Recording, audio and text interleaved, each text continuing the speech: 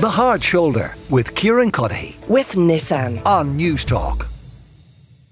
We keep our focus now on the UK because, as I said, Rishi Sunak is the new Prime Minister. Here's the moment a little bit earlier today when Sir Graham Brady, the chairman of the 1922 committee, made the announcement. As returning officer in the leadership election, I can confirm that we have received one valid nomination.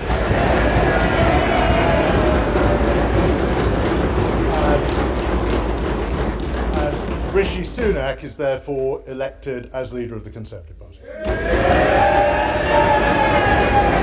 Yes, leader of the Conservative Party, and then a short time later, Prime Minister, effective Prime Minister from that moment onwards. Iain Dale is with me now, the author, broadcaster and political commentator. Iain, you're very welcome to the show. So a simple question to start. Will Rishi Sunak bring political stability to the Conservative Party and economic stability to the UK? Well, if he can't, frankly, no one can. I tweeted after the announcement, the adults are back in the room and it's about time. I actually wanted Penny Mordaunt to win, but I'm quite happy with Rishi Sunak. I think he's a calming influence. He led the economy through the pandemic as Chancellor of the Exchequer. And I think he will turn out to be exactly what not just the Conservative Party needs, but the country needs for at least the next 2 years. But I have to say, given the state of the polls, probably only the next 2 years. To what extent would you agree with your colleague in LBC, Lewis Goodall, who was with me last week, and you might have heard a little bit of him there when he suggested there's a few score Tory MPs in the backbenches who, quite frankly, hate Rishi Sunak's guts, and he will need them to take a breath, step back from the precipice and row in the same direction as the new Prime Minister if he is to be a success. I think Lewis was guilty of indulging a bit of hyperbole there. Rishi Sunak is a transparently nice person. To talk about MPs hating his guts, I think goes a little bit far. Yes, there are some Boris Johnson supporters who blame him for the fact that Boris Johnson was brought down. But the person to blame for Boris Johnson being brought down is actually Boris Johnson. And most sensible people recognise that. You're never going to get any political leader have 100% support in their political party. You don't in Ireland, we don't in Britain either. So, look, he got over 200 MPs nominating him. That's something like between 55 and 65% of the parliamentary party. That's almost unprecedented. So he starts off with a huge amount of support. I think he starts off with a lot of goodwill, even from some of his political opponents, because if he's successful, if he gets us out of these economic difficulties, everyone benefits, not just Conservatives. What are his key challenges then over the next few days? Well, he's got to form his government, and so far he hasn't guaranteed that Jeremy Hunt, the new Chancellor, will remain in that position. I would have thought he would, but apparently Jeremy Hunt reached out to him during the leadership campaign because he wanted to brief him on what he was planning to do in this budget on Halloween.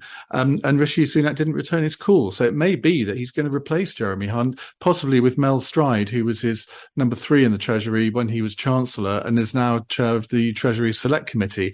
I think that would be an unwise move because Jeremy Hunt has been very successful in calming the markets after those awful few days after the mini budget. So I think that would be what Sir Humphrey and Yes Prime Minister might call a courageous decision if we move Jeremy Hunt. Well, what do you suspect would be the lines of attack now from the opposition benches? Well, the main line of attack is we need a general election. And I can understand why they say that, but there is no constitutional imperative for a general election, even though this is going to be the third Prime Minister in 3 months. We don't have a presidential system in the United Kingdom. We have a parliamentary democracy. And those calls may become very difficult to resist in time, but any Conservative Prime Minister who called an election now would be barking mad. To what extent then might the statement issued by Boris Johnson last night give Rishi Sunak pause? You know, the suggestion, reading between the lines, that this is merely a delayed return. Well, you can read all sorts of things into different statements. I'm sure at some point Boris Johnson would like to return as Prime Minister. There'll be many. I mean, we now have 7 living ex-Prime Ministers, the most ever in our 300 years of having Prime Ministers, the most ever. I mean, I think sometimes they do hanker for a return. It's happened in your country. I remember when I was sort of growing up politically, it was sort of like 1 year it would be Charles Haughey, and the next minute it would be Gareth Fitzgerald. So it's not unprecedented for prime ministers to return. I don't think Boris Johnson will return anytime soon, because if the Tories lose the next election, he is not somebody who would be an ideal leader of the opposition, where you really have to put in the hard graft. And that's not something Boris Johnson is completely well known for. So, I mean, I don't actually see him ever coming back, to be honest. I think he's become such a divisive figure through his own efforts, really, and I just don't think it'll ever happen. Maybe it's a kind of a Mordaunt observation, but as soon as you said 7 living former prime ministers, I immediately thought, well, if one of them dies, there's 6 there to carry the coffin. Wouldn't that be a sight? What a terrible thought! Shows you how the inside of your mind works. Yeah, I know. I'm betraying a little about myself there, maybe, Ian.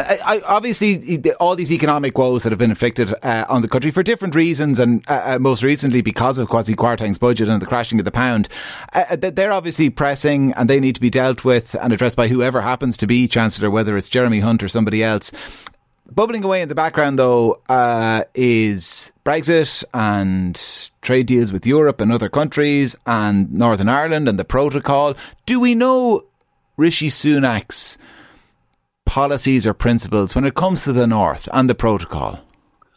Well, I think the discussions on the protocol were already moving in a positive direction, even under Liz Truss. So my expectation would be that whoever he appoints as Foreign Secretary, he may keep James Cleverly. I somehow doubt it. It may well be Penny Mordaunt, who's Foreign Secretary. I think that those discussions will become rather more speedy.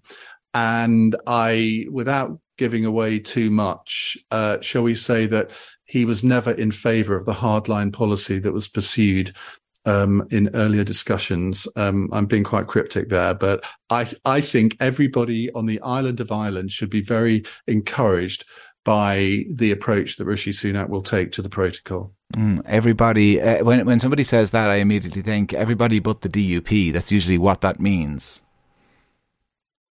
Well, frankly, there are some times where you're never going to please everybody. And my suspicion is that whatever Rishi Sunak decides to do probably won't please the DUP. But let's face it, have the DUP ever been pleased about anything? No, that is a question well worth asking. So, I mean, I take it then, Ian, to kind of sum it up, are we entering into, or certainly the hope from your point of view and your fellow countrymen and countrywomen's point of view, is that what we're entering into a period of maybe kind of Pax Britannia? Well, I think it's going to be a very different feel to this government. I think that he has already talked about, to Conservative MPs this afternoon, having a government of all the talents. And Prime Ministers always say that and then very rarely deliver it. They just appoint their own supporters. I would be really disappointed if this was a government full of Rishi Sunak's own supporters. I mean, obviously there's going to be the majority of them. Why wouldn't there be? But I really think that people like Jacob Rees-Mogg, the business secretary, I think people like that, their time has come and gone. And I think he will appoint people who are going to be much more conciliatory, not constantly looking for arguments, not constantly looking for political dividing lines. I suspect he'll appoint a Home Secretary who will be, shall we say, have a rather different approach to sending people to Rwanda, or at least I hope he does. And it will be within a few days. I think we will think, wow, this is really different. All right. Be interesting to watch it all play out. Ian, pleasure as always, and thanks a million for taking the time to chat to us. Iain Dale, the author, the political commentator and the broadcaster. 53106, the text number if you want to get in touch.